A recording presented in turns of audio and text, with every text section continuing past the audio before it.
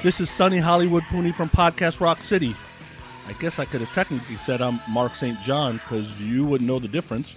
You've never heard his voice, right? Anyways, you're listening to the Shout It Out Loudcast, and they're smooth. It's like a hot knife through butter.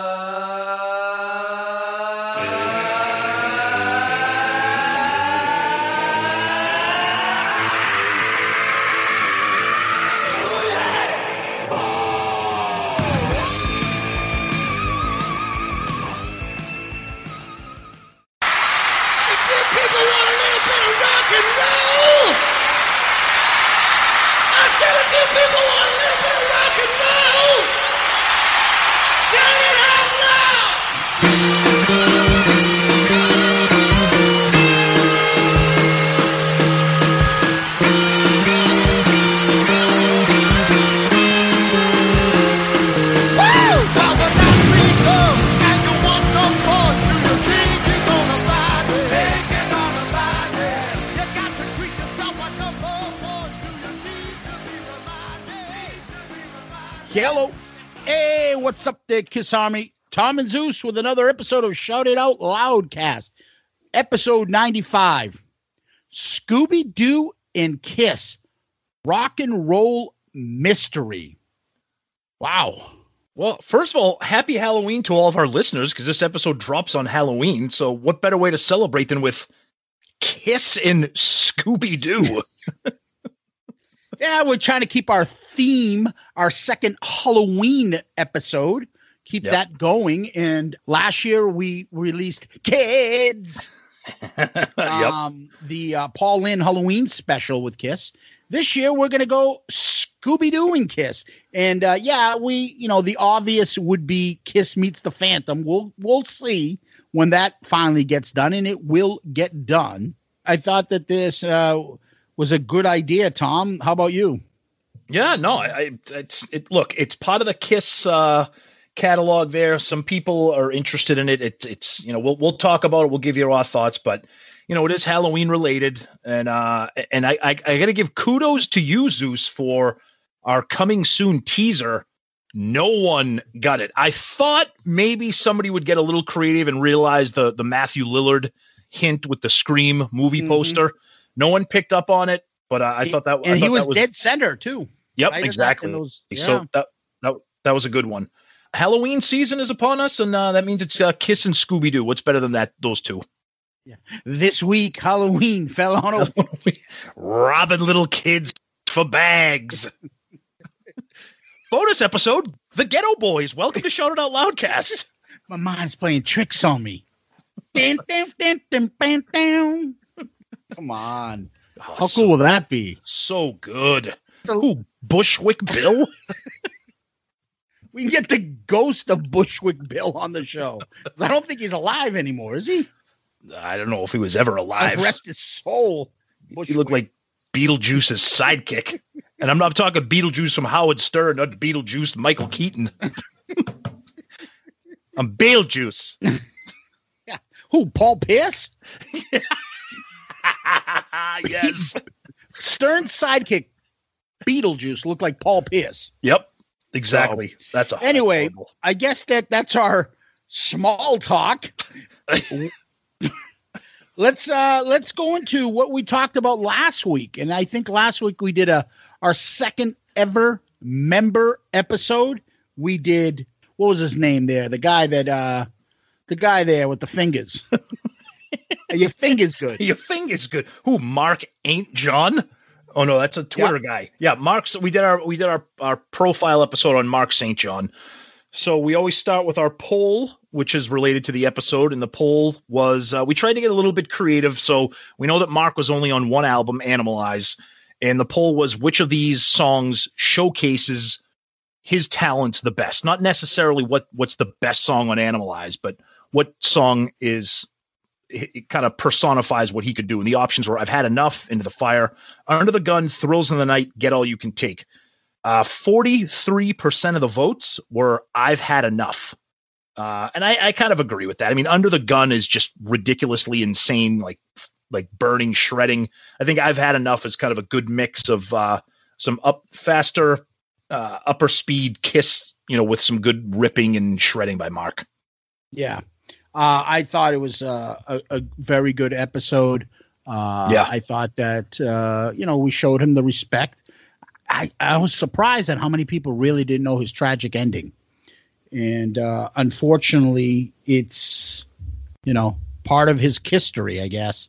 Yeah. And, God bless and rest.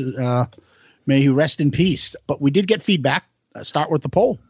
Yeah. So we got some poll from the actual, some feedback from the actual poll itself. So Bill Elam said Thrills in the Night is an excellent example of shredding with restraint and respect for the song. It's a good way to put it. Richie Rich said, LOL, my favorite song on that album is the least popular here. Go figure. Then Twisted Kister said, hopefully people are actually voting for what was asked. Yeah, Twisted Kister enforcing the rules of the poll. He says, I love Get All You Can Take. It continues the style of Keep Me Coming. Oh, that song's horrible. Animalize was about 3 to 5 songs away from being as good as Creatures and Lick It Up, but it had some duds, unfortunately. Still not a bad album. Then Richie Rich says, oops, my bad. I got to confess, I didn't read the tweet all the way through. Uncle Paulie said, in the coming soon, you posted a picture of what looks like Eric in an aggressive position over Mark with a drumstick. Coincidence? Most definitely. Great episode as always, and always found Mark to be the enigma of the band. Thanks, guys. So that's some poll feedback. And then some actual episode feedback, as usual. Our buddy Steve, he says nothing against Mark. He was probably a nice guy and obviously talented, but was never right for the band. Why the rush? I don't know. Gene and Paul obviously didn't look into his background. The worst decision Kiss ever made, in my opinion. Oof, that's strong. And then he comments on the word sectioning. Remember, we were wondering what sectioning meant, and I said that maybe that he's like, yeah, over here it's a mental institution, and that's what we kind of guessed. Uncle Paulie said, riddle me this. What's the deal with 50% of former Kiss guitarist noses continuing to grow after they leave the band? Oh, man. That's fucking brutal. Nice. Oh, God. I bet you the Kiss Army and the Ace Frehley Nation out there had no idea that. Why are people talking about fixated on? Because when you look at the before and after pictures, poor guy, and poor Mark, rest in peace, he looked just terrible up until his passing. Our friend Zandon Black, I remember buying Animalize and being very excited to see and hear Mark St. John. Being so far away with no internet and 3 months behind on magazine issues, it was hard to know what was happening. I remember loving this album and his playing. And he says, great episode. I don't think Ace could ever be beat for the Fuck Off of the Week award. Our buddy Murph said, something's wrong. This episode is less than 2 hours. Yeah, you got a point. Well, it is Mark St. John. So, and this was an interesting comment that I never got an answer to. Loyal listener Stanley Lives For You said, half of what you said is 100% inaccurate. So I responded by saying, do tell. Never heard from him again. Never heard from him again. I don't know. I don't know either. Our buddy Deuce, he says, like Steve Vai with David Lee Roth and Nita Strauss with Alice Cooper, shredders can play straight up rock when asked, and no doubt Mark could do that. Him getting the boot was not about ability. In my opinion, he wasn't a yes man to Paul, and the arthritis provided a quick, easy exit. Okay. And then our buddies from Pod of Thunder, and I was waiting for this, he commented, and he sucked. I know that when Pod of Thunder was reviewing Animalize albums, they hated Mark St. John. I love it louder. Nice episode. Learned some new things. I can't stand Animalize. Unlistenable for me. It's the only album I'll skip it 100% of the time. I would rather listen to Psycho Circus top to bottom every time. And then I said, and then I responded by saying that's one of the worst Kiss takes we've ever had. He goes, you know what? I wrote that sort of kidding, thinking it was funny, but I'm standing by it. I much prefer Psycho Circus to Animalize. That doesn't even make sense. That's just so insane. Doesn't even make sense. And then our buddy Steve, he got a little excited there with calling Ace a Muppet. Yeah, he ended up going back and forth a little bit with me, and then he sent me a direct message. He's a great guy, and I think he didn't want it to look negative or appear negative. You know how people get on the internet. Oh, fuck you, Cheetah Chris. Fuck you, fake Fraley. All that nonsense. But I stand by it. I'm just saying, to me, and I was a little pissed off last week, but Ace has, become more annoying. He's the most annoying one of the band right now. Constantly throwing in shit like about bragging about, oh, I was the coolest. I was the most interesting. Those guys aren't rockers. They don't party like I did. Like, I had more fun than it. Like, dude, shut up and just be the normal, likable Ace.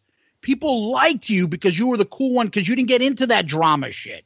Now you're big time like shit stirring. And the Muppet thing is, I'll put a fucking photo up with one of the Muppets side by side next to him, and you tell me he doesn't look like a Muppet.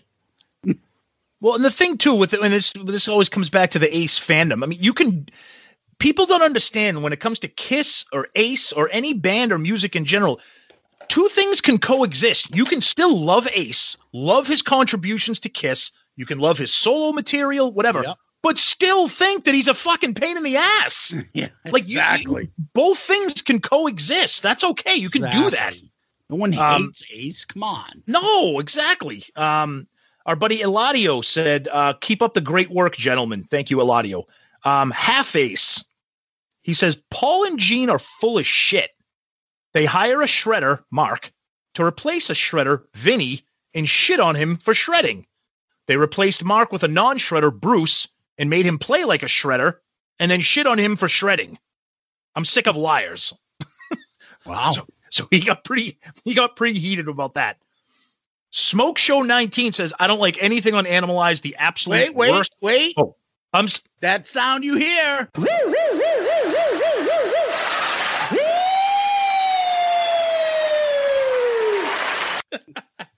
ahead.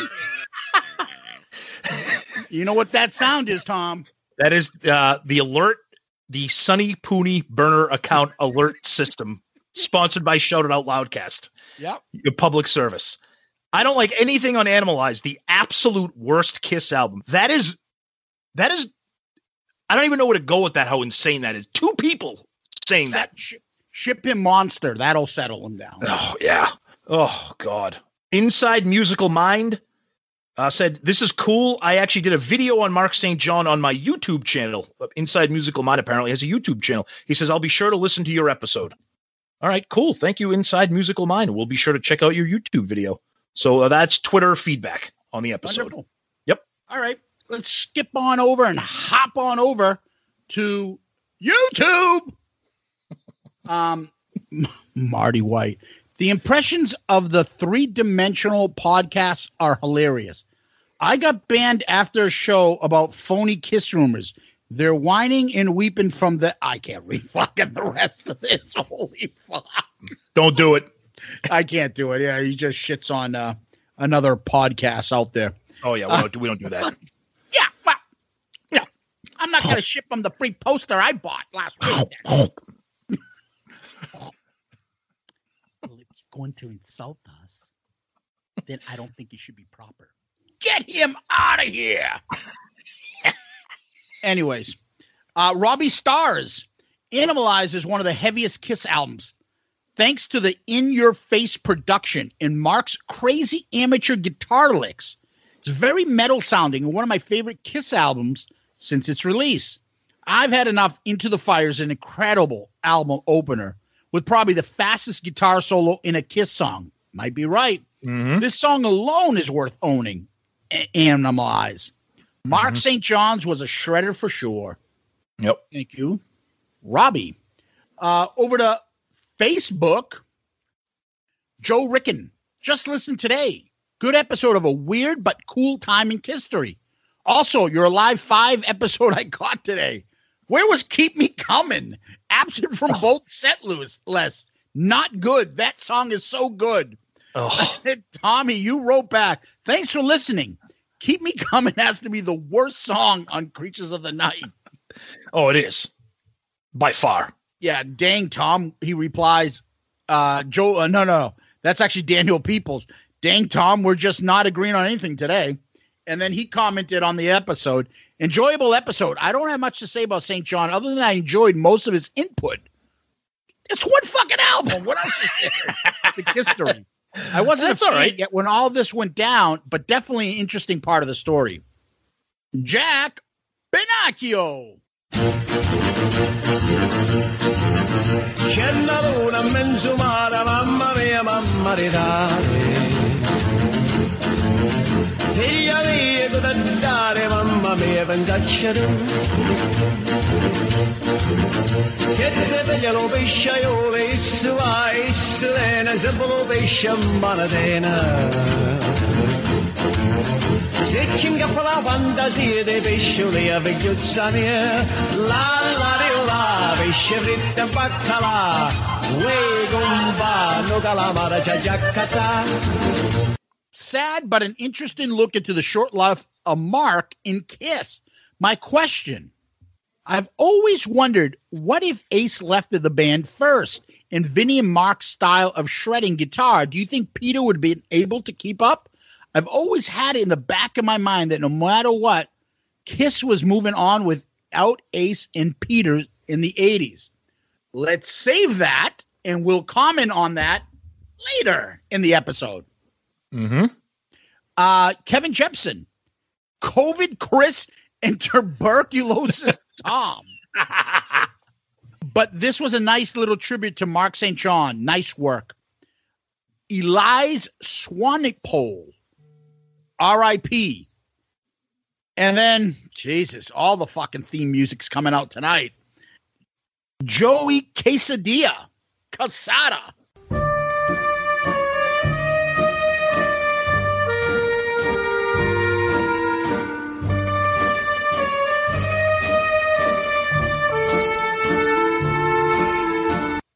COVID Chris.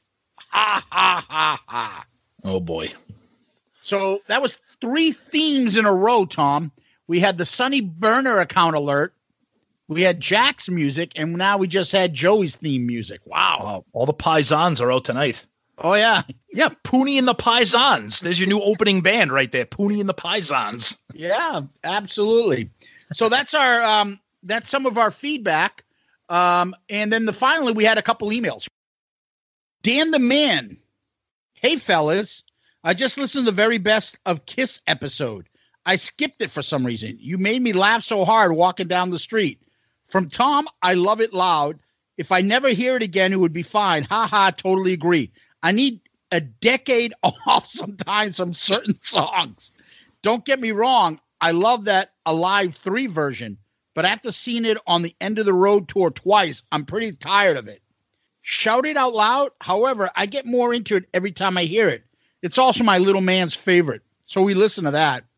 In fact, just so you have it in front of you, and because I know you so much, here are the top five songs he likes the most. Shout It Out Loud, Calling Dr. Love, Mr. Speed, King of the Nighttime World, Shock Me. Excellent. Yeah. Great He's list. basically going through an Alive 2 plus phase. And the little girl who's now 20 months has started to point to our Kiss shirts and exclaim, Kiss. Awesome. She also points out Gene Paul, etc. And now she's begun singing Dr. Love. Great raising some Kiss fans. Also gave you a 5-star child review. Couldn't write a review for some reason. For whatever reason, I had not rated your phenomenal show. DR. Awesome. So thank you, Dan the Man. Much appreciated. And everybody else, when you guys get a chance, please make sure you give us those 5-star child reviews on iTunes and anywhere else you can leave a review, like podchaser.com. And, you know, we always ask that you do that. So, Tom, what do you got? Do you have anything else for us? Yep. Couple emails from Mark A. Hey, guys, another great episode. So he's catching up from the Alive 7 episode. This is his email. Another great episode. This one was difficult to compile, especially since the Carnival of Souls tunes tend to be gloomier than most Kiss tracks. Here's what I came up with. He gives his list. He opens with Rise to It, closes with Take It Off. But he also throws in Little Caesar and I Walk Alone. Good list. He throws in Spit, the usual suspects for songs. Really good list. And it says, keep up the great content. And that is from Mark Arnold. Thank you, Mark, for the feedback. That's awesome. Then we got an email from David Clark talking about last week's episode with Mark St. John. And he says, doing some research on writer's syndrome, which is the technical type of arthritis that Mark had. He said, so sad, and it gets worse. I'm not a doctor, but writer's syndrome looks horrible. It's an autoimmune disease, and it's often contracted from a combination of bacteria that can cause an STD, and it has a genetic predisposition. It cannot be transmitted from person to person, but bacteria can trigger the full-blown writers as someone is genetically predisposed. Sounds like a combination of arthritis, urethritis, which is a urinary tract infection, and conjunctivitis. It can infect joints, organs, and skin. Well, this is good. Actually, more good trivia. He says, and it was named for Hans Reiter, a German doctor who discovered the disease. However, because he's a Nazi, his name is dropped from it at times, depending on the resource. Anyways, thank you for the episode. Tragic story. The episode felt like a bit of a recognition for Mark St. John and his contribution, albeit small, to the band. Rock on, David Clark. David, thank you very much. And thank you for that information. We like it when you guys do homework. That means we don't have to. So that was awesome. Thank you very much. Yeah, exactly. So thank you for the feedback. Always keep it coming. Yep. We always appreciate it. It makes for our episodes to be a lot more fun when we get to hear some of your comments. And that's our chance of getting you guys involved with the program. So great. Yep. Now, let's find out what's going on in Kiss World. Hello, Pantheon Podcast listeners. Christian Swain here to tell you more about my experience with Raycon earbuds.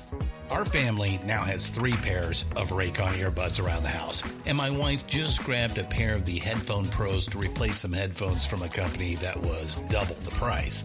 And yes, she loves them. Now, if you haven't pulled the trigger on a pair of Raycons, or even if you have, but you're in the market for another pair because they're just that good, well, now is the time to check them out, because they just launched their upgraded model of the best-selling everyday earbuds. With Raycon's upgraded everyday earbuds, now you also get active noise cancellation, ergonomic design, and multi-point connectivity that lets you pair with 2 devices at once. New quick charge function, 3 customizable sound styles, plus awareness mode. Available in a variety of vibrant new colors to complement any and all skin tones. I even have a pair of earbuds in a cool green color. I have tried just about every earbud known to humankind, and these Raycons are fantastic. Seriously, if you've been wanting to check out Raycons, there truly is no better time. You're going to ask yourself why you didn't check them out sooner, and Raycon offers a 30-day happiness guarantee. So what are you waiting for? Go to buyraycon.com/Pantheon today to get 20% off your Raycon order, plus free shipping. That's right, you'll get 20% off and free shipping at buyraycon.com/Pantheon. buyraycon.com/Pantheon. Well, it's Halloween week, so the big thing that everybody was excited about, and as Zeus said at the beginning of the episode, we will eventually get to it, but it was the 42nd anniversary of Kiss Meets the Phantom of the Park, that wonderful, just everybody loves that movie in different ways. Some people love it legitimately, some people love it because it's so goofy and horrible, but every Kiss fan has a special place in their heart for that movie, depending on where you saw it, how old you saw it, etc. So, we will get to that eventually. Believe me, that's going to be a massive episode for this show. And that's probably why we put it off for so long, because we know it's going to be just a massive episode for us. Yeah. So that was big. And then another big thing that came out last week, kind of not long after we recorded, Gene Simmons from Kiss is selling his massive mansion in California and moving because, according to him, he is sick of paying the taxes in the state of California.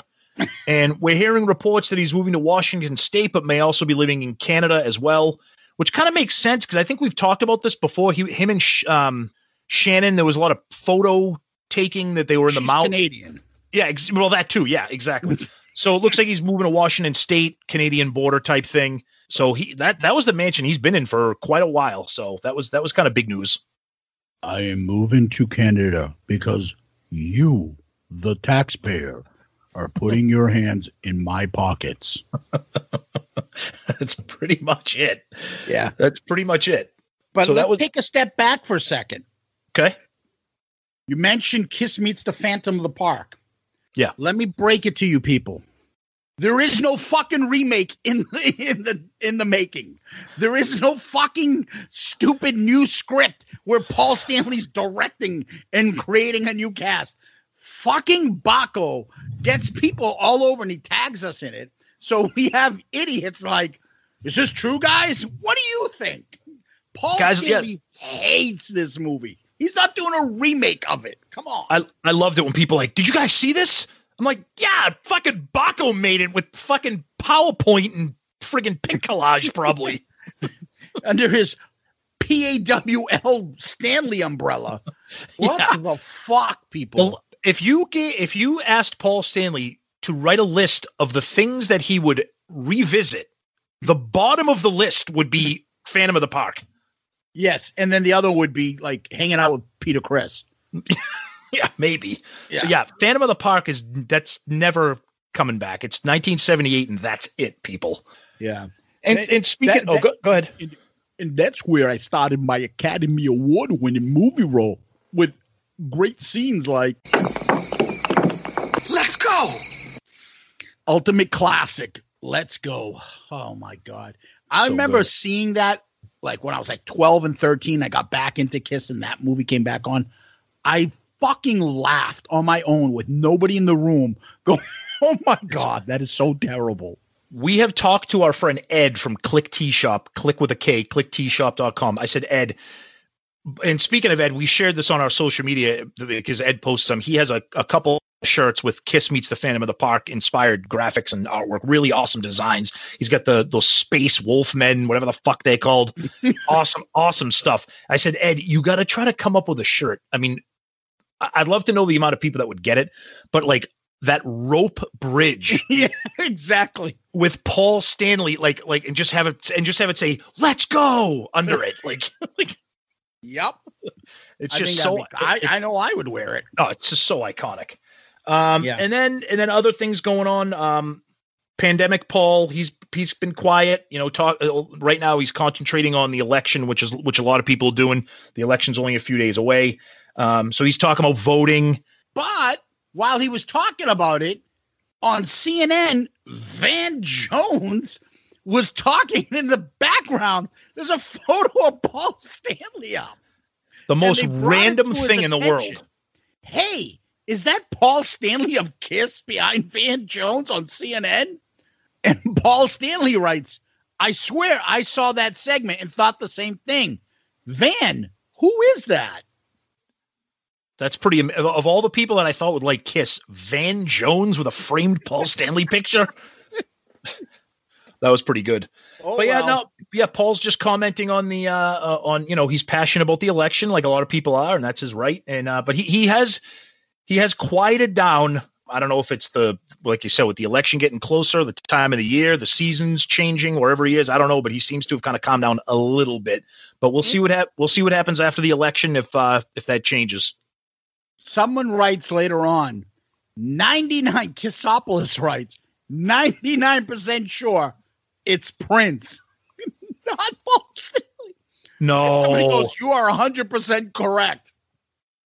I looked at it. I And didn't then zoom somebody in. wrote, no, that's not Prince. So I don't know what the hell is. I can't blow up that picture enough. When I looked at it, it didn't strike me as Prince. It did strike me as Paul Stanley. But like we said, not making any judgments here, but just some regular observations. Van Jones having a framed photo of Paul Stanley makes zero sense, but you never know. He might be a big Star Child fan. Who knows? Yeah. Yeah. Anything else to add for Kiss World before we get into Scooby World? No, but it is kind of a subliminal thing that I always call this segment Kiss World. And where are we segueing to? Well, before we segue into Kiss World, Yeah, let's go tell somebody to fuck off. And when they fuck off, they can fuck themselves off by going to adameve.com. Well, I don't know who can go fuck themselves this week, but what I'm thinking is all the annoying people that can't keep friends during the election. How about them? It's a good all one. the people that are fighting, walking into fucking people without a mask and pulling up their pocket constitutions, all the people that are fucking screaming on a bullhorn, if you don't fucking get out and support my march, then you're a fucking fascist. Like, everybody on both sides, the fucking people that can't get their point across, to have people join my cause with a conversation, but rather with a fucking bullhorn or with a fucking fight or with a brick. Yeah, a brick. Or their pocket constitution. Yeah. You're violating my civil rights. Bitch, you're at KFC, all right? Put on a fucking mask. You're gonna die of heart disease in here, anyways. You know, shut the fuck up. You Poor minimum wage fucking worker doesn't have time for Johnny Attorney on the spot. You're violating my civil rights. Now hook me up with a 2-piece. You're not gonna wear a mask, but you're gonna order that chicken sandwich between 2 glazed donuts for lunch. So those fucking pizzone eating fucking asshats. Pizzone. Remember the pizzone? Pizzone. I think we were in college when that came out, and it was like the guy from In Living Color, Tommy Davidson, was like, "Yo, you got to eat the pizzone at Pizza Hut." And Pizzone, faux shizzle. Yeah, you would fucking die laughing just by the name Pizzone. Oh my God. Anyways, for all of those fucking troublemakers on either ends of the spectrum that can't fucking just relax, please go to adameve.com, buy your favorite fuck me toy, and go fuck yourself with it. But when you do, you better use our promo code, Loudcast. So how does it work, Tom?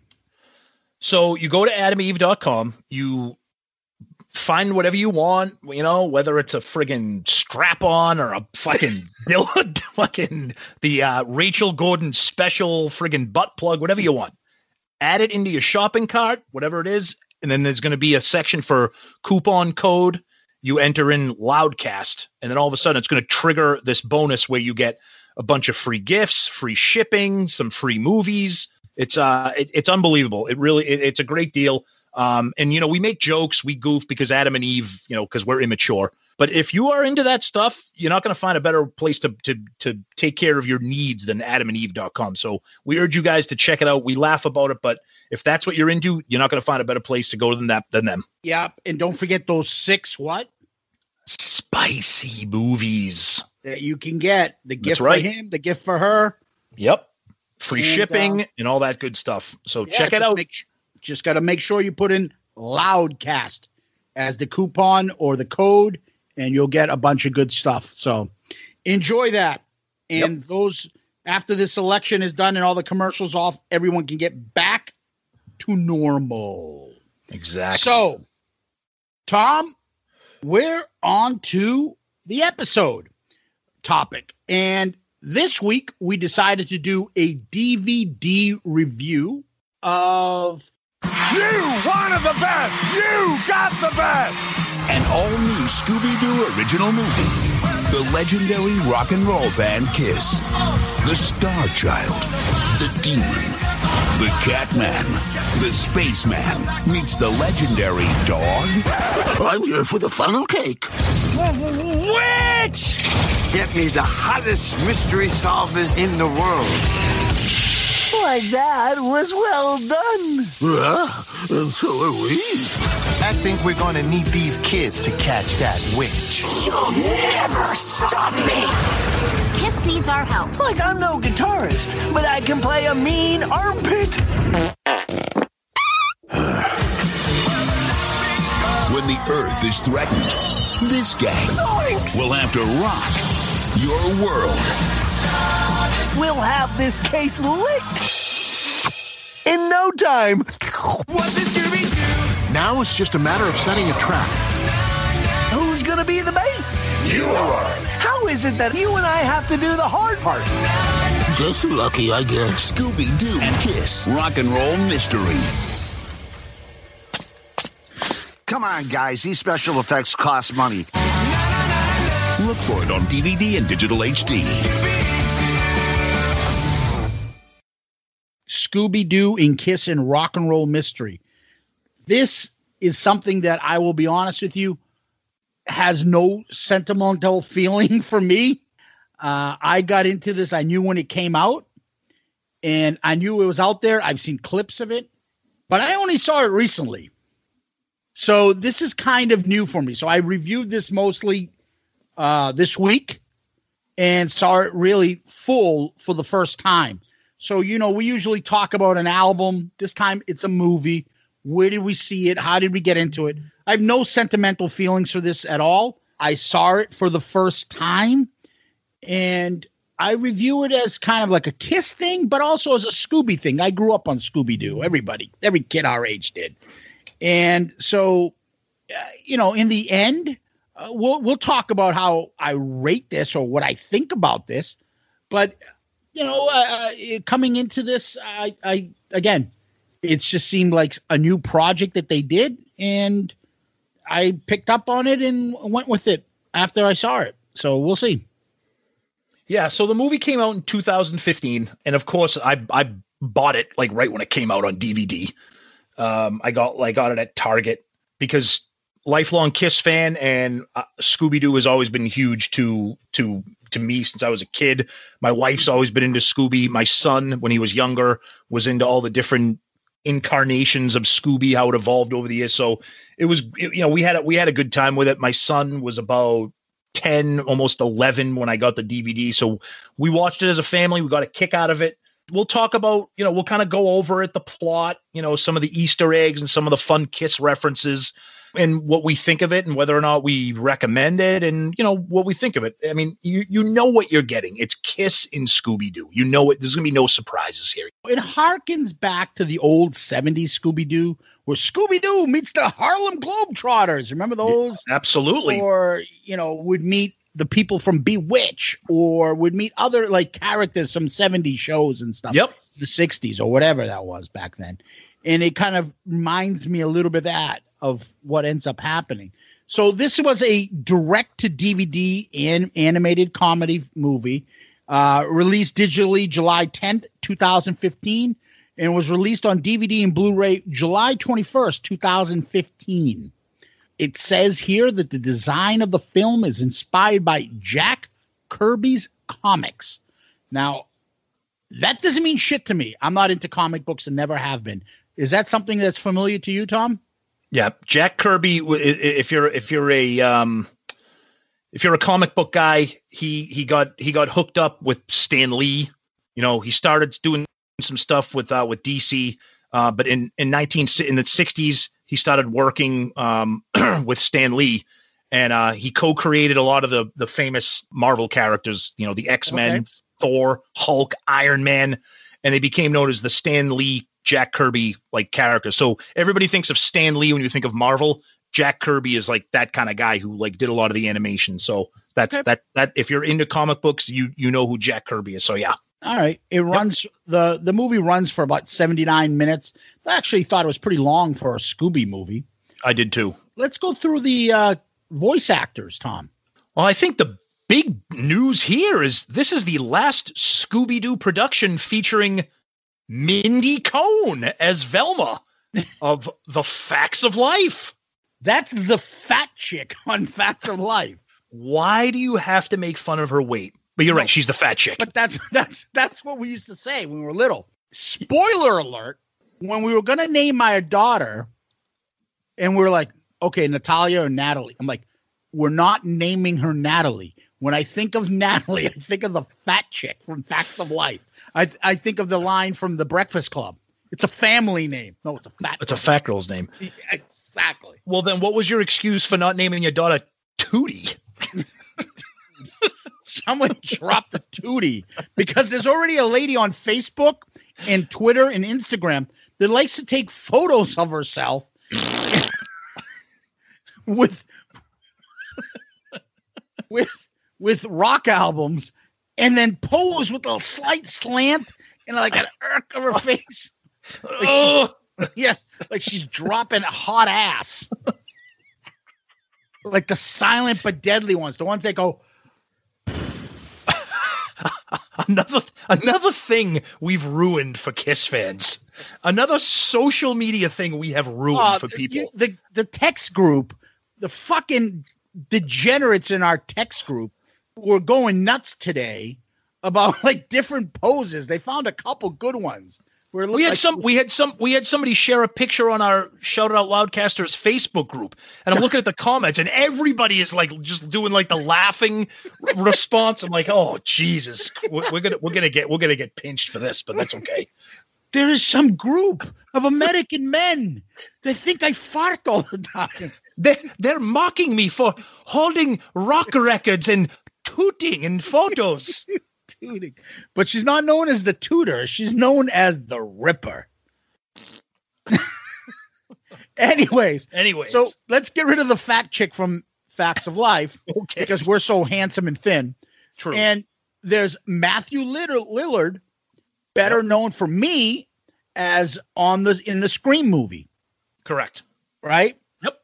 I also remember him in a real creepy Law and Order SVU where he's like hooking up with his aunt Carol Burnett in an episode. Whoa.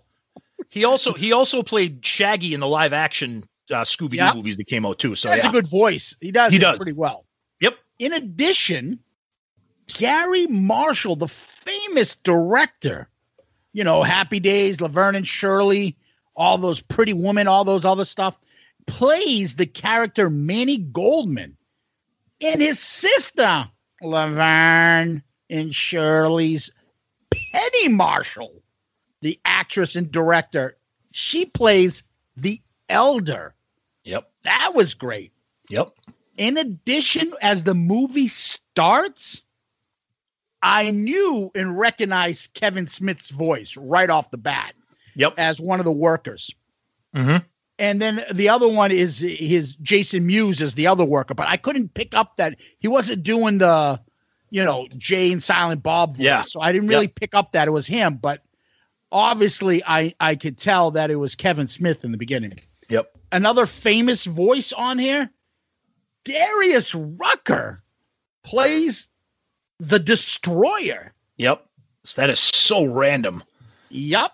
And then one of my favorite characters, Chip Magoo, the manager, is voiced by Doc McGee, the real Kiss manager, and I love that.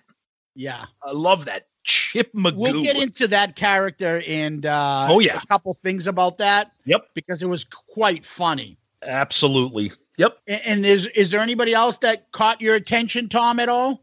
No, I think those are Darius Rucker as the Destroyer. That was crazy. That was pretty interesting. Yeah. Yeah. And then obviously the four members of Kiss, Fake Fraley and Cheater Chris, they play respectively the Catman and Spaceman, and then Paul and Gene. I will say half the time in the episode, I'm like, is that really Gene's voice? Didn't sound like him. No, he well, that's the thing. They went by they never went by their Paul and Gene name. Everybody was Demon, Starchild, Spaceman, Catman, and Gene's voice really played up the demon. Paul sounded a little interesting in this movie with his Starchild voice. Yeah, we'll get into him. Yeah, we will. Yeah, so that's the background of the movie. Okay, so before we get into the plot, just a couple comments and read here from an interview that Paul and Gene had done when the movie was being released. Gene said, this is the most expensive Scooby movie of them all, but it really could be a Kiss movie with Scooby as the guest star. There really is shared space. Paul then says, the great thing about doing Kiss meets Scooby-Doo is because of the length of it. This is interesting. He says, as opposed to just a short animated piece, we really got a chance to flesh it out. We had people working who wanted a cohesive script. Whereas I have to say, with Kiss Meets the Phantom to this day, I'm not sure what that's about. But this holds together really well, and it is very true to Scooby-Doo and very true to us. So yeah, just a couple comments there, and then Paul and Gene kind of give their. That's an interesting thought, though, Tom. Do you think the Kiss Army would have been better served if this came out rather than Kiss Meets the Phantom in '78? Nope. No, not at all. I think they would have. I think it would have better suited them rather than that ridiculousness of Kiss Meets the Phantom. I think Kiss Meets the Phantom, when it came out, hindsight's 2020, and we'll get into that when we do the Phantom review. I just think at the time it came out, the mid to late 70s was so cheesy and so campy that, it probably was a stumble for them, but I don't think this would have helped them at all. I think this came out at a good time when Kiss was trying to, 2015, maintaining some relevance, bringing that attract that younger audience, that kid audience. And we'll talk Kiss about is cooler. This Kiss has superpowers in the graphics, they work better than Star Child. You're looking for someone, but it's not Kiss. Oh, agree. The way that they are in this movie is the way that they should have been in Phantom of the Park. Yeah. True superheroes. Yeah. Gene's brother is an only child. Insufficient data. Oh, I can't wait to do that movie. Oh my God. So why don't you tell us how the movie starts and get the plot going? Okay. So the movie starts off, we enter Kiss World, the theme park. Yeah, the theme park, which kind of harkens back to a failed thing that the band actually tried to do in the late 70s. If they were going to have the traveling amusement park Kiss World. So this is their version of it. And it starts off with a couple of workers looking at the roller coaster. There's been some issues. And then all of a sudden, like if you've ever been to an amusement park and, sometimes they take your picture as a souvenir, they take a picture of you screaming, whatever. These pictures are being taken and there's a ghost in them. And then one of the guys gets on the roller coaster. One of the workers testing the thing out. The thing starts going crazy. And then we learn that the ghost is the Crimson Witch, which I got to be honest with you. There's a lot of Kiss references in this. They couldn't have come up with something better than the Crimson Witch. They couldn't have come up with a Kiss related thing. Yeah. Great point. But the other part to this beginning thing is right off the top, I recognized Kevin Smith's voice. Oh yeah. Yeah. But they should have named the witch Torpedo Girl. Oh. So and then we kind of zoom over to the mystery machine with the gang. Everybody is dressed as Kiss with all the makeup on. Everybody's excited because they're going to go to Kiss World. They're going to see the band, except for Fred. And Fred plays kind of like the stuffed shirt in this movie. He doesn't have any Kiss makeup on. He doesn't like Kiss. His favorite band is the Ascot 5. Now it looks like a shooting star. Make a wish, Scoob. I wish I was eating a Scooby snack. Good one, dude. I wish I could breathe fire like the demon. I wish you'd all come to your senses. You don't see me acting ridiculous over my favorite group, the Ascot 5, do you?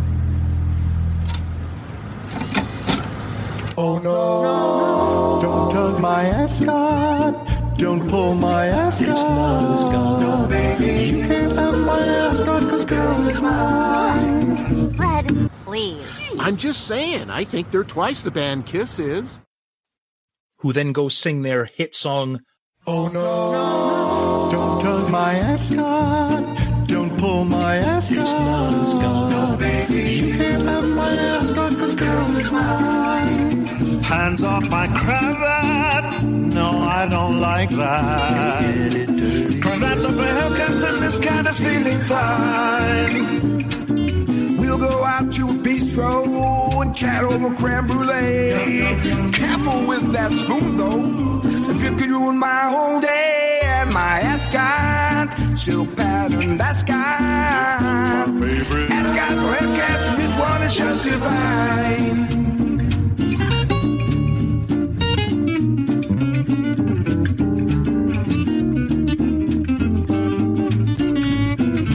Don't tug my ascot, but don't pull my ascot. It's not as gone. No, you can't have my ascot, cause girl, it's mine. It's so divine. No, you can't have my ascot, cause girl, it's mine, mine, mine. And what is that called? Don't touch my ascot. So that's kind of the running joke that his favorite band is the Ascot 5. He doesn't really get a kick out of Kiss. What do you think of the song? Well, you could tell it's Paul singing. So Paul, then the rest of them, you can pick up the voices. I thought Eric's actually sounded pretty good. I thought he comes in. Yeah, and this kicks off something that I did enjoy about the movie is that Kiss don't take themselves too seriously. You can tell that they're having fun with this. You know? Yes.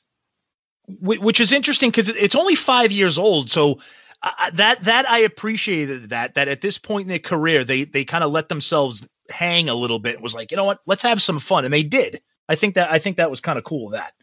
Yes. And I actually thought them doing like a Barbara quartet kind of thing about this song. I thought that was excellent. I thought they did a pretty good version of it. And you're right. They were in on the joke. Exactly. But one of the things I want to also jump on. Oh yeah, keep going. Is there's no way anything can be done of Kiss without Paul making sure that he has creative control over character. So the Star Child is so dreamy. Oh, and Daphne. And that's a running theme. The Star Child is close to 70 years old, and you're a teenager. Pretty much. Exactly. Yep. Oh, yeah. Yeah. The entire movie, Daphne and Paul are just kind of going after each other. Yeah. So after we see everybody in the van, they arrive at Kiss World, and the security chief and former government defense employee named Delilah Domino.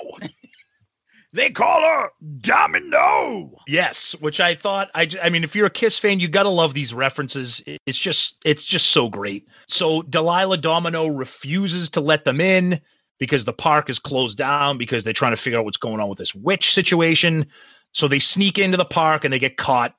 And that's when Kiss shows up, and Kiss shows up like very dramatic, and Gene kind of sneaks up on Shaggy and Scooby. They're doing one of those water gun games, one of those carnival things, and the demon pulls up right next to him, and then you meet the whole band.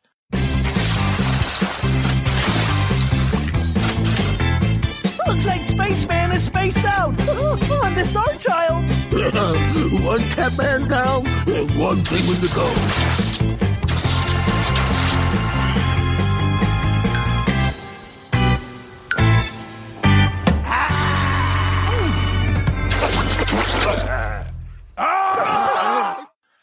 And it's kind of exactly. It's kind of a cool introduction to the band.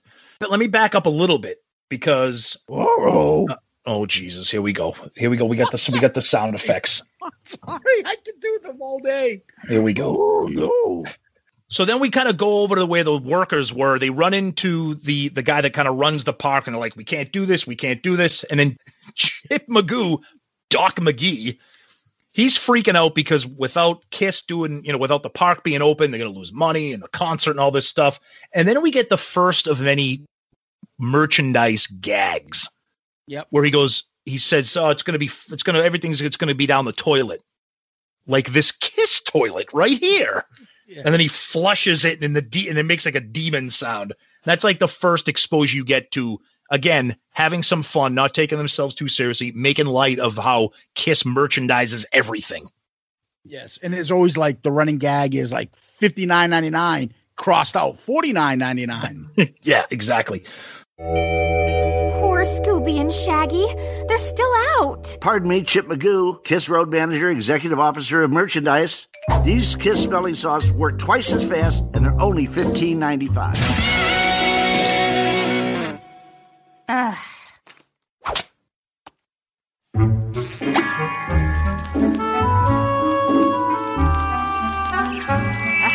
They're still not coming around. Sorry, no refunds. So then we get into, okay, and forgive me if we're kind of, mixing up some of the actual timeline here, but I want to talk about the credits, okay?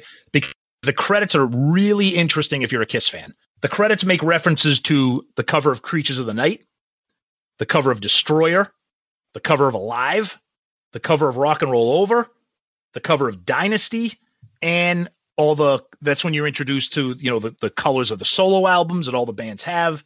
And they're playing the first of many re-recorded songs for this album. The opening credits are Rock and Roll Night, and it's an updated, re-recorded version for this movie. So I like the versions in this movie.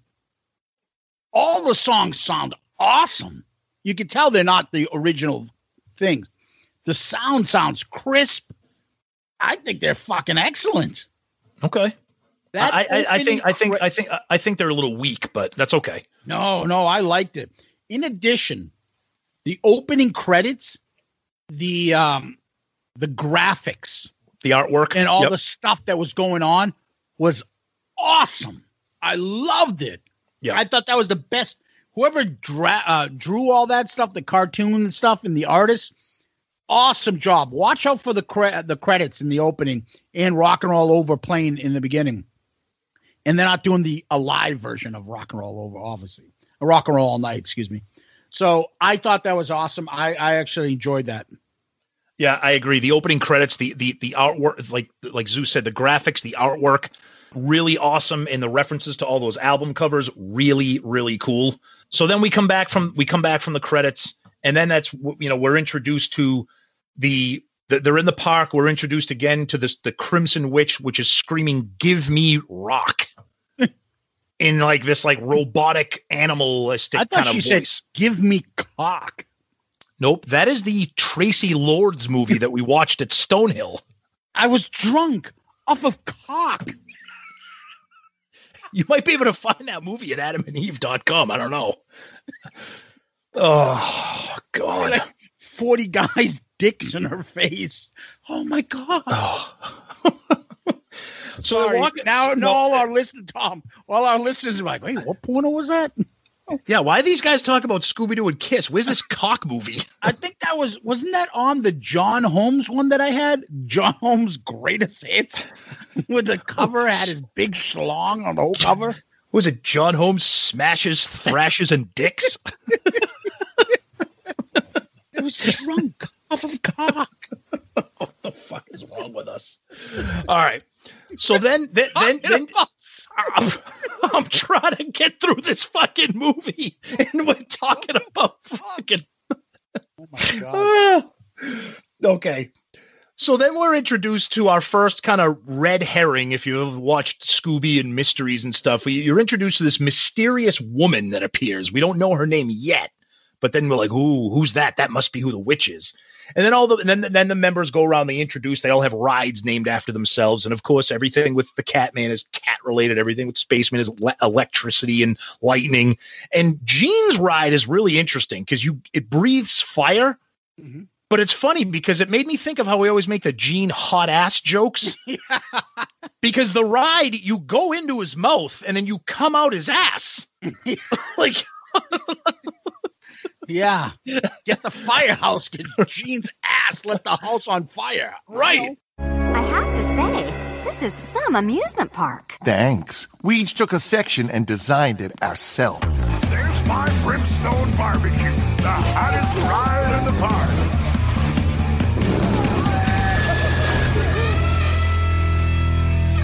My God, was well done. And so are we. And then Paul's got the Dynasty wheel thing.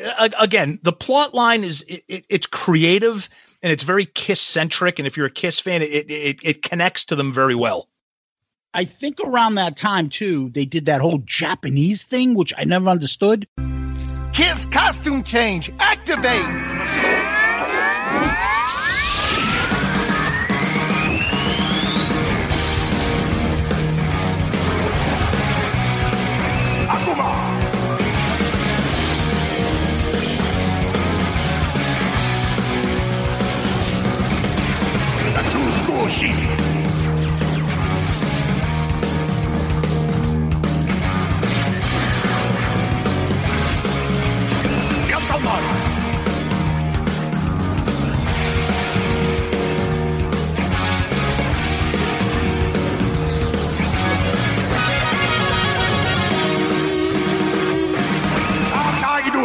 Oh, come on. Relax. Yes. Yep. I was gonna Right? I was gonna There's, like, mention old clip in this, like wah, wah, wah, wah, and there's like a Japanese, almost look like fucking Tekken. Yep. With all those Japanese words underneath each character. That's when they were jumping around. They said they were going to do a wardrobe change. And as they did the wardrobe, when they did the wardrobe, it had the Japanese letters. And I was like, wait a minute, what the hell does this happen? What does this have anything to do with? Like, that was just, it threw me off. Yeah, it was very weird. And then after that, Kiss's band tech appears and introduces herself to the gang. And what's her name? Shandy Strutter. Ooh. Ooh. Yeah, Shandy. She's hot. Shandy, bring that fat ass over here. Ooh, yeah. So another red herring, you get this mysterious woman, then you get Shandy Strutter. Again, another great connection to the band. Then Shaggy and Scooby go into the flume ride. They see the witch. They're playing Shout It Out Loud. Then Kiss starts fighting. It's all this chaos. No, go ahead. Jump in. Yeah, jump in. There's a part where they're fucking the witch. The mist stinks. Yes, I forgot. And then one of them goes, "What?" Go ahead, because I know what you're going to say. Died in here? There's another part we'll get to, but I want to bring it up now when we say it, where Shaggy and Scooby are watching and walking, and Shaggy goes, "Scooby, you eating like beef jerky again or something?" So apparently the witch stinks. So apparently what happened at our concert was that I Want You episode. It must have been the Crimson Witch. Did you eat that? It's like reminds me of the Kramer and Beefaroni. Oh, yeah. Rusty. Who do you feed that horse? Oh, okay. So then the mysterious woman appears again, and she introduces her name as Chikara. Another great Kiss reference there. And Chikara is the fortune teller on the grounds of the amusement park. Right. Then we go to another little thing where Fred, Daphne, and Starchild, they're kind of on their own doing their thing. Starchild and Daphne are trying to, they're all flirty and Fred's pissed off. And then, of course, can I stop you for a second? Yeah, I want you to. Please jump in. And then, of course, Paul's personal hobby of painting is portrayed in the thing. Yep, I was just going to get into that too. Well, I like to have my character show that he can paint like I can paint. Maybe people will go to my art gallery. And what I don't like at this point, and I noticed, is when did Fred not just be the straight man in all of these Scooby things? Fred he was never the foil of a joke or had personality of jealousy and things like that. All of a sudden now, Fred's jealous or he gets upset or I think that's the joke. I think that's the joke is that he's never like that and he is here because of Kiss. Yeah. You know what I mean? And my point is that's not the Fred I remember. Right. But anyway, go ahead. No. And then Paul has a good line where he looks at Daphne, he goes, "I put the X in X-ray." Ooh, you wanted to say put the X in sex, but you can't because it's a Scooby movie. Because he talks about how the eye never lies. He talks about his Starchild eye. The eye. Yeah. And then they realize that they go into the catacombs underneath the park. And then we shift over to Velma is with the spaceman and they go visit Chikara. And this is where you kind of get the one of the most convoluted fucking stories in the history of stories. Yeah. But this is when you get some really cool Easter eggs. So you learn about they go to her little fortune teller studio, and you learn about the story that there's an alternate universe called Kissteria, and that they want to use the Black Diamond to summon a monster called the Destroyer to conquer the Earth. So that's kind of what's going on here. So the Crimson Witch is trying to get her hands on the Black Diamond because that's going to unleash the Destroyer. So that's kind of the story that we're at. Okay. That's kind of the gist of the main story. But what's really, really cool about this is nothing I love more than Easter eggs in a movie is that during the scene with Chikara, the fortune teller, she is talking to Spaceman and Velma, and she's talking about all the people, the many protectors over the years of this Black Diamond. And if you look closely, and we can share this picture on our social media, she turns to a page in her book, and it's really cool. Yep. There's a picture of the planets, and it says Jendel, referring to Ace. There's a picture of the two cats from the Alive 2 drum riser representing Peter. There's a picture of the Ankh representing Vinny. Mm-hmm. There's a picture of the fox representing Eric. Then there's a couple of banners and tapestries. One of them says MSJ representing Mark St. John. And there's another one that says BK representing Bruce Kulick. But then there was another one that I thought was unbelievably interesting, and I give credit to IMDb for figuring this one out. Mm-hmm. There's a little drawing of a sliced fig, which is representing Anton Fig's contributions to the band. I thought that was so cool and so awesome. And I really want to know what Kiss's input was in that, to acknowledge every person that has ever contributed to Kiss. I thought that was really cool. And the way that they were referenced in this was Chikara refers to them as the many protectors over the ages. And then she turns to that page, and I thought that was really neat. Cool. Yep. I thought that was really cool. So you get to the story here, and it's like there are magic crystals. There's warriors that are fighting against the destroyer. And now the band has it, and they protect it. So this is when you get in. This is the plot of what's going on, and it's very sci-fi. You know, it's very like, friggin' like Star Wars, Star Trek kind of shit. So then you see that they go into the effects lab with Shandy Strutter to kind of show you what what the band does on stage, and we're introduced to her assistants called Beth and Christine. More Kiss references. Ooh, Beth and Christine. Ooh, I saw you coming out. Fucking threesome with those two hotties. Oof, when I saw you coming out of that lab that day. Oof. Ooh, get that underage intern in my lair. The other thing that I wanted to go over was a part where I think the spaceman said that Love Gun would go gold. It went platinum. That was a great reference, yeah. Okay. Why is fucking Tommy talking about Love Gun? Oh, don't get all fake Ace on me now. He had nothing to do with it. They should have had a different character say that line in the movie. I know what you're saying. That's all. You just, I gotcha. So then the Crimson Witch reappears, and then there's these Kiss monsters that are underneath that they use on the stage show. Those get brought to life. The band then gets together. They pull out the rock. They open it up, and then then Shaggy and Scooby use the rock as a trap to try to get the witch to kind of show up. And that's when Shaggy goes, "Ooh, Scooby. Oh, you eating beef jerky again? Rusty." So then the witch shows up, and then the band fights.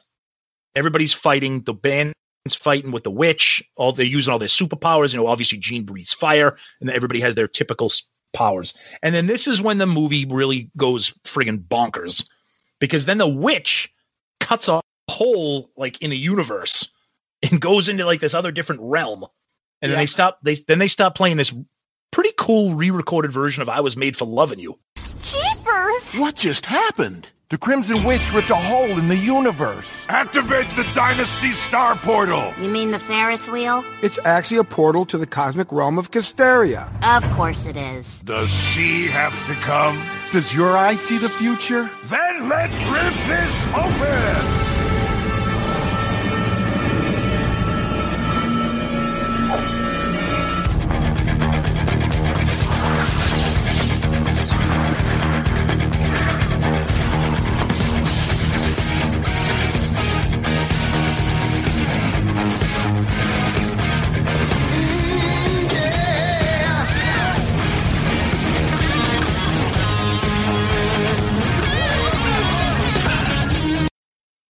Thought that was kind of interesting. Oh, yeah. They had to really rock hard to open it up to get into the other realm.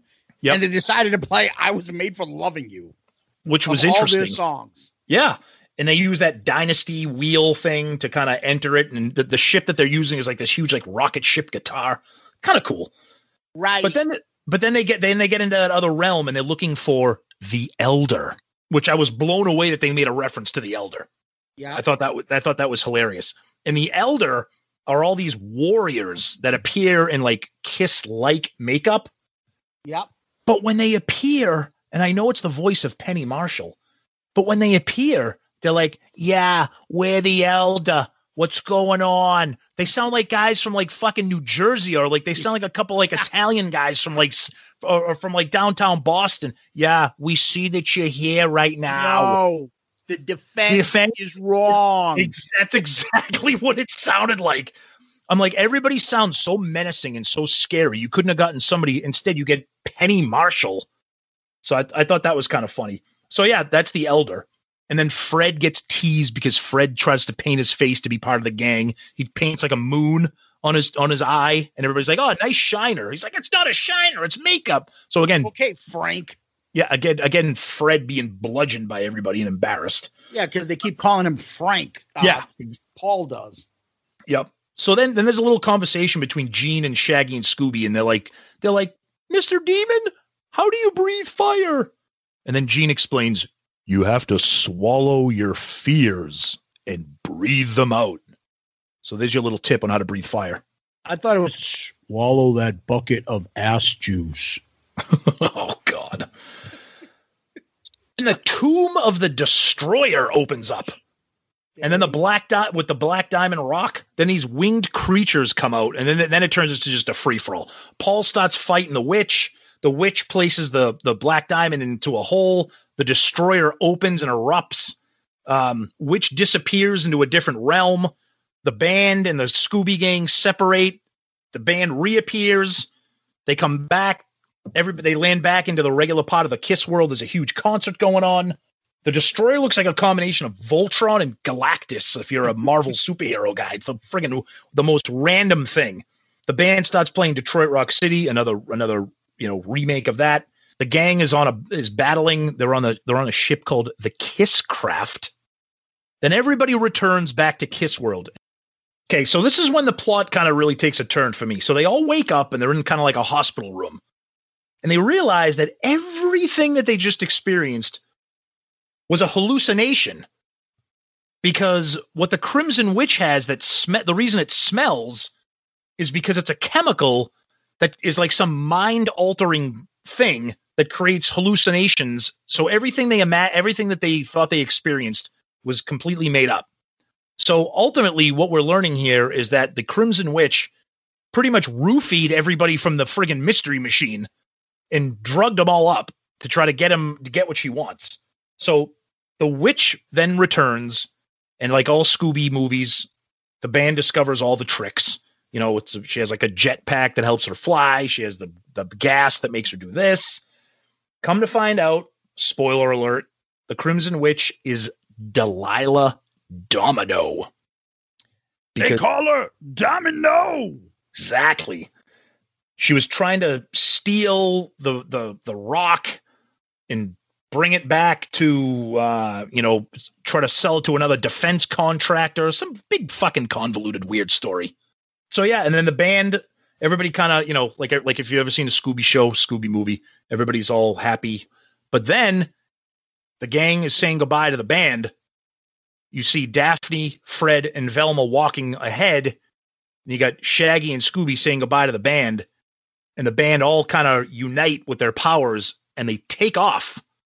So maybe there is some kind of other alternate universe that exists, but only Scooby and Shaggy saw it. And they said, "Oh, should we tell them?" And they're like, no. So it's kind of like a secret that only Shaggy. Why rock the world? Exactly. Well done. Exactly. And then we go to roll credits, and they roll credits with modern day Delilah. Yeah. Which I thought was an interesting thing. This movie came out when? 2015. Monster was out. They skipped Monster and went to Delilah, modern day Delilah. Yep. Exactly. Interesting. A couple things I want to point out throughout this stuff. Easter eggs, and little small things. Absolutely. I haven't worked this hard in forever was one line that I picked up on. Yep. Good one. Kiss is not going to get paid. They're going to perform for free. Okay. Stop right now. We know it's not real. Kiss is not performing for free. Again, I already mentioned that they played I Was Made for Loving You to rip open the portal. Are they worthy? Here's the thing that annoyed me. Paul, of course, is the leader. I'll go after the witch. Absolutely. And he gets his ass kicked. I like that. And he loses. Like, why is Paul going by himself? When did he have, like, that annoyed the shit out of me. And Paul's powers kind of suck. Yeah, his powers are like weird. He does like this little like ballet dance with his little purple ribbon thing, and he's kind of like the fucking Wonder Twin shit. Yeah. Shape of an icicle. Yeah, it was weird. But you're right. But you're right. He was like the leader. Shit. He was like the leader who gets his ass kicked and has to be saved by Gene. Yeah, exactly. Yeah. Space Ace has the fucking, electrocute stuff. The other guy, the Cat Man, has the claws. He can fight, and he's like a cat, like a tiger or whatever. Ooh, I'm a tiger. And, and Gene at the fire. Paul's got a fucking the Star Child eye, whatever. Somebody got called Buckethead. I think they called the Destroyer Buckethead. Buckethead. Okay. Yeah, with a KFC bucket on his head. Fred knows how to drive a spaceship, apparently, out of nowhere, right? He learned how to drive a spaceship. Oh, yeah. Yep. Detroit Rock City's played at a concert for a movie for about kids, and they're talking about, I think I'm gonna die. Why? Yeah, this is a nice, good kids topic. First I drink, then I smoke. Yeah. And then at the end, at one point, Paul, makes out with Daphne. The 70-year-old man just grabs the fucking teenage girl and sexually assaults her in front of their friends. Yeah, that part. Yeah, it was a little questionable. It was questionable. And you're right. Why? Okay, we get it. Your Kiss, we get it. Your Star Child, but it's Scooby. This is a kid's. People don't make out in Scooby movies ever. Yeah, you know what I mean? And he's the only one that's dreamy, and he's got the most powers, and he's the leader. Yep. They couldn't have her have a crush on Tommy's character or the Catman. No, Star Child. Yeah, it's got to be him. He's so dreamy. No, I know. Anyway, overall, what did you think? I thought I watched this twice leading up to this episode. Okay. I really I enjoyed. I'll tell you the things I liked. First of all, I love the animation. I thought the movie, I thought it looked really cool. Yeah. I liked how they were portrayed as superheroes with powers, and I like that. I thought the plot was fucking just bonkers, and I'm a huge Scooby fan, so I've seen all different Scooby movies and in the regular original cartoon episodes. I thought the plot was just insane. You're using chemicals to drug these kids to get what you want. It's just what do you do? I don't understand that. I mean, I get how they wanted to turn it into sci-fi and have the Elder and the Destroyer. So I'll give them credit that they tried to tie in all aspects of Kiss World with lyrics and song titles and characters. I liked all that.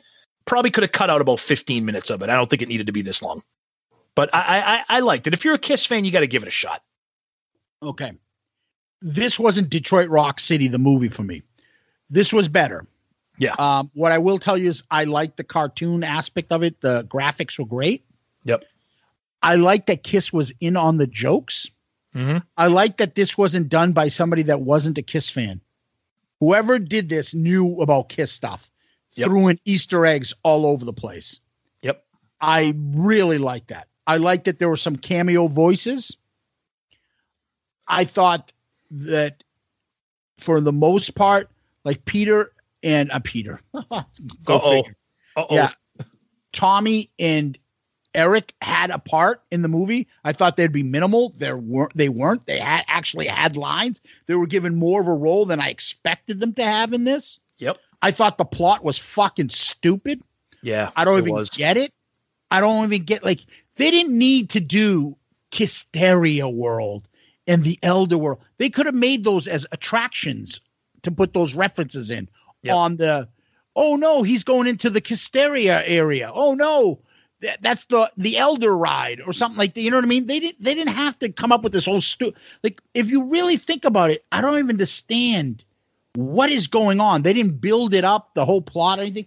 It is a kid's movie, but usually when you watch a Scooby movie, somebody's trying to scare people away from the park because they want to inherit stuff, or people are getting close to the gold and they, something like that.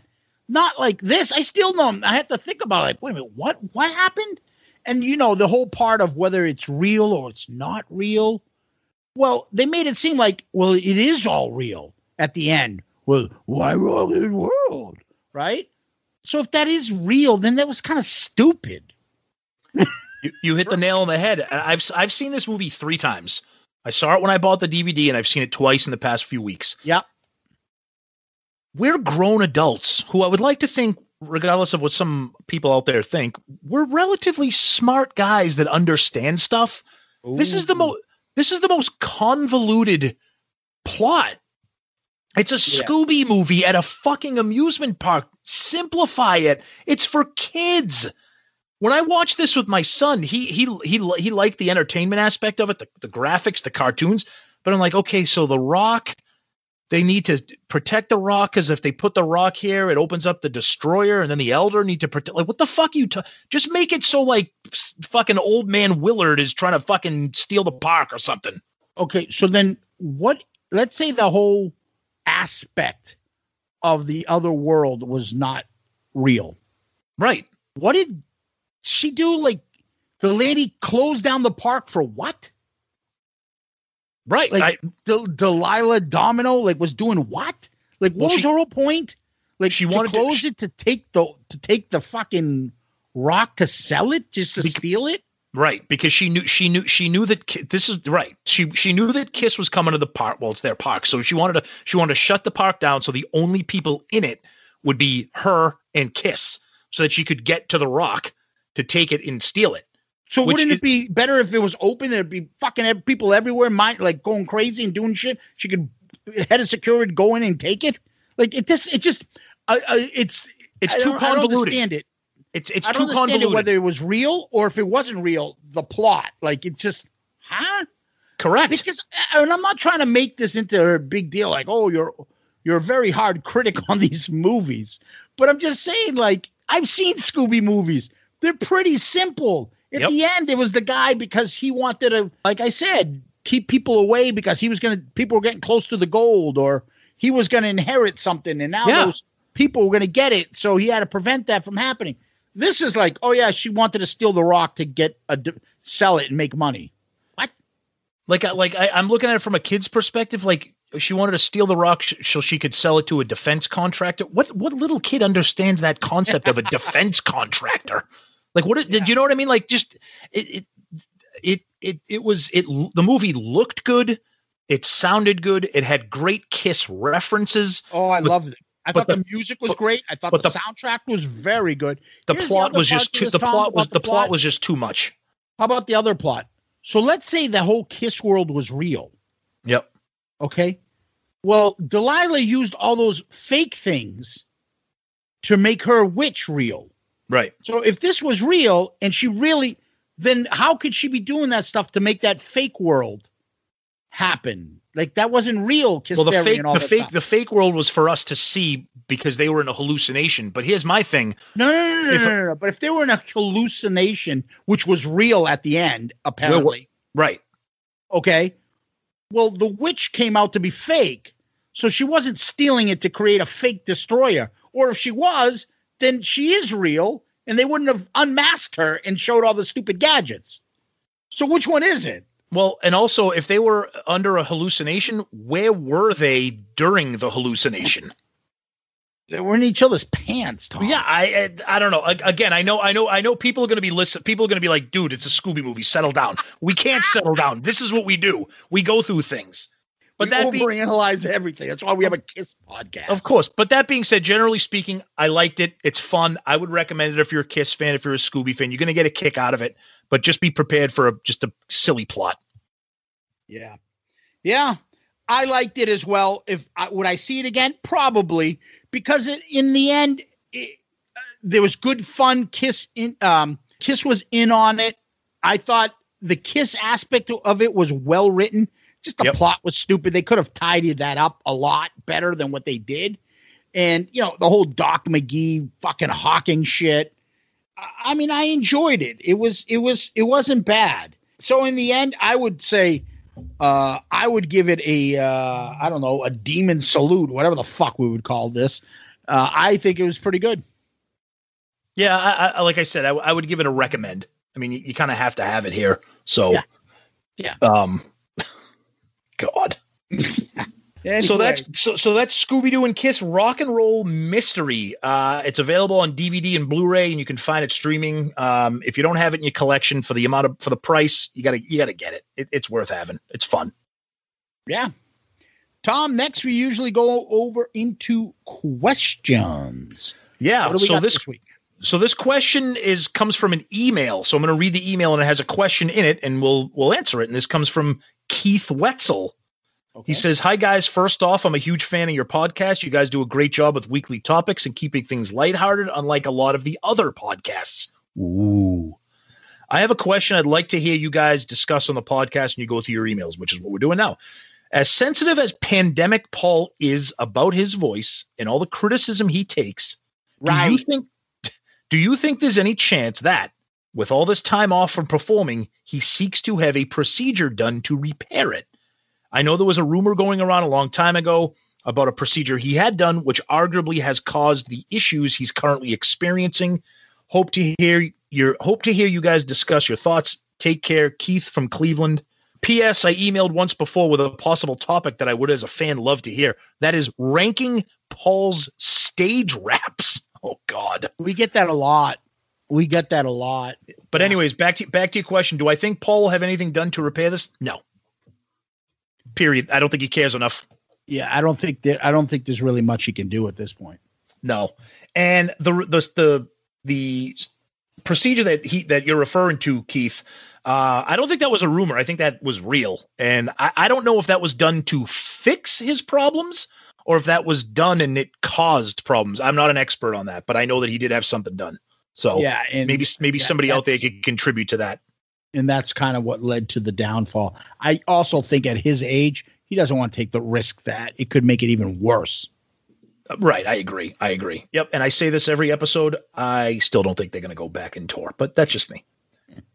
I say it every week. Nice positive message. Is that a positive thing, Tom? Is that a positive thing there? Kissteria? Yeah. So settle down, Shandy Strutter. Where can people find us? So our email, we like to read them. Shoutitoutloudcast@gmail.com. Shoutitoutloudcast@gmail.com. And we're on all the social medias, Twitter, Facebook, Instagram. And we have a Facebook group, Shout It Out Loudcasters. We love interacting with you guys. We're most interactive on our Twitter, but we are also interactive on the Facebook and the Instagram as well. So reach out, comment on the episode, comment in general. Let us know what you think of the show. Let us know what you think of this movie. If you have it, if you don't have it, do you have kids? Do your kids like it? Let us know. And as I mentioned earlier, check out our buddy Ed over at Click Tea Shop, Click with a K. He's the one that designed our awesome logo. And we can also get some Shout Out Loudcast gear as well as great Kiss-inspired gear like I referenced earlier with the Kiss Meets the Phantom of the Park stuff. Holidays are right around the corner. By the time you hear this, it's going to be the last day of October. So, or it might be November by the time if you get to listening. So check out Ed. He has some really, really cool stuff. Yeah, no, I think that's excellent. And obviously I always promote our email, shoutitoutloudcast@gmail.com, shoutitoutloudcast@gmail.com. Give us one of those 5-star child reviews. And, here's one that we actually did get recently, Tom. And I'll read it to you. Always Solid is the title. Hey, fellas, another solid episode. You guys are the one of the very, very few podcasts I listen to and appreciate that all you do. Week in, week out, I look forward to your episodes. And when you add on Sunny, it's truly the cherry on top. Much love. Take care. Danny Pooney, the sexy Pooney. Nice. Danny, thanks, buddy. That's awesome. I don't know. I don't know if you're the sexy Pooney. We'll see. And since your brother's on 2,000 podcasts and you still listen to us and very few others, we appreciate it, buddy. Yeah, we appreciate that, the comments, and we appreciate you taking some time to put together a review for us. Really, that's awesome. Thank you. We are 1 year away from Kiss Cruise 10. It would have happened now. We would have been on it. And Danny is my cabin mate, Tom. Wow. So maybe a little bit of a biased point of view. So you'll be able to find out if he really is the sexy Poonie. Oh, I'm going to tie him up and take him down. Take me down below, Danny. Ready to get downtown and get the job done. What was that guy's name again? Which guy? From what? Remember he used to do the Celtics games? What's his name? Jimmy Myers. Oh, Jimmy Myers. Yeah, it's time to go downtown and get the job done. So far we've referenced Fred Cusick, Jimmy Myers, Ted Sarandis. 617-555-0850. Tom, you're next on the call. Ted, I'm really glad that we're talking about this Kiss movie. When I was a young kid, it brings back a lot of memories. That talking about Kiss, it really inspires some nostalgia and some emotion. So thank you for that. Murph and Revere, thank you for waiting on the line. You're up next on Ted Nation. I thought you were going to throw me the minute of silence. Just 617-422. 0850. Sometimes you have to dodge debris when the people throw on the fans throw things on. Jordan Caron. I'm sorry, indulging myself with stupid Boston sports references. Let's get to this next topic. What are your thoughts on a retractable roof in Boston? We got to thank, who was that? Was it John that brought this up? I think so. Oh. He was entertaining us along with us that he's one of the few Boston guys that get this. But anyways, that's for you, John. So yeah, great stuff. Yeah, you had something else, Tom, you wanted to go over, right? So we just read our feedback, our 5-star child reviews, and we want to share this with you because we like to share all feedback, and we've been blessed that with an almost 2-year-old show, we've gotten very, very little negative feedback, and we would share it with you if we did. But we got some feedback here from somebody on one of the Australian Kiss Facebook groups, and this is just hilarious, and maybe it's not supposed to be, because I find it hilarious that someone would be this angry, this upset, and type something like this about a friggin' Kiss podcast. About a Kiss Mark St. John episode. That's the other thing, too. I mean, it's not like we had like some guest on and he was bashing the guest or something. I hope this isn't tongue in cheek. I hope he's serious because it'll make it that much more fun for me. But here we go. This is from Matthias Vandenberg. And he writes, "You guys talk too much shit about your stupid new desk." And whatever other crap I listened to for 5 to 10 minutes and still hadn't heard a word about Mark St. John. Some advice. Stick to the facts of the subject of the podcast and don't get lost in the crap of your own talentless lives. We should have made him the go fuck yourself of the week. Dude, that is hilarious. And again, I don't know. We don't know this person. I don't know if he's tongue in cheek or not. But the fact that you were that upset that you had to wait 10 minutes for us to get to Mark St. John's conversation. A, you have never listened to us before. And B, it doesn't sound like you've ever listened to a podcast before. But that being said, Matthias, thank you for listening to the show. And thank you for the feedback. Yeah, Tom's the nicer of the group. Go fuck yourself, brother. Talentless or not, it's a fucking podcast. I think it's funny. I just think it's funny that somebody would take 3 minutes out of their lives to just open fire on a podcast. No, but more importantly, this is not how it works. You listen or you don't listen. Yep. You choose. It's not like someone paid money to listen to our podcast and dude, when's the concert going to start? I've been watching you for 20 minutes. You haven't played a song yet. And I paid $50 to watch this live stream. Yep. This is a podcast. We talk about shit here. It's and not Not to Okay, mention, Mark St. John was born on this day, this day, this, that. Thank you. Good night. All right, Love Gun. Grand opening, grand closing. Right. It doesn't work that way. But anyways, it's funny. I mean, we don't get all butthurt about negative shit. No. But that doesn't mean I'd like to see more. So keep the positive 5-star child reviews coming to us. You can hit us up on iTunes, Spotify, Pandora. I don't know. Every place. Podchaser.com is a great place to leave a review for us, but keep them coming. We've been getting a few other ones this week in the past couple of weeks, so we really appreciate them. So please keep them coming. They really help us out. So thank you for those. Absolutely. And Tom, thank you. Yeah. You got any famous last words? Hands off my cravat. No, I don't like that. You'll get it dirty. Cravats are for hep cats. And this cat is feeling fine. Don't touch my ascot. We'll go out to a bistro for caramel creme brulee. Yum, yum, yum. Careful with that spoon, though.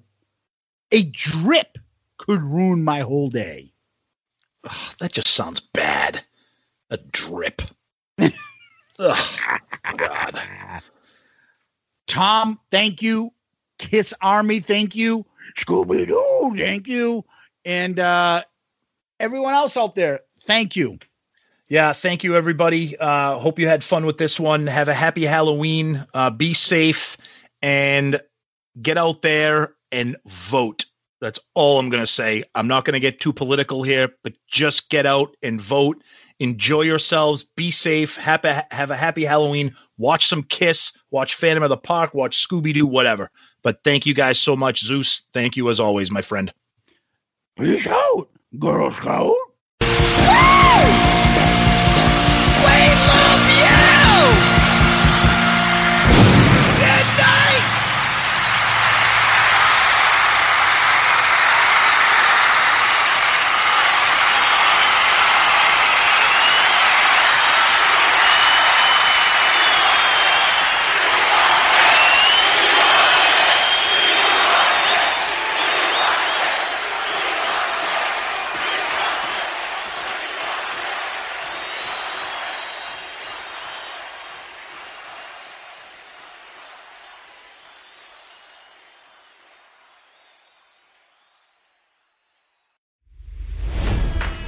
It's NFL draft season, and that means it's time to start thinking about fantasy football.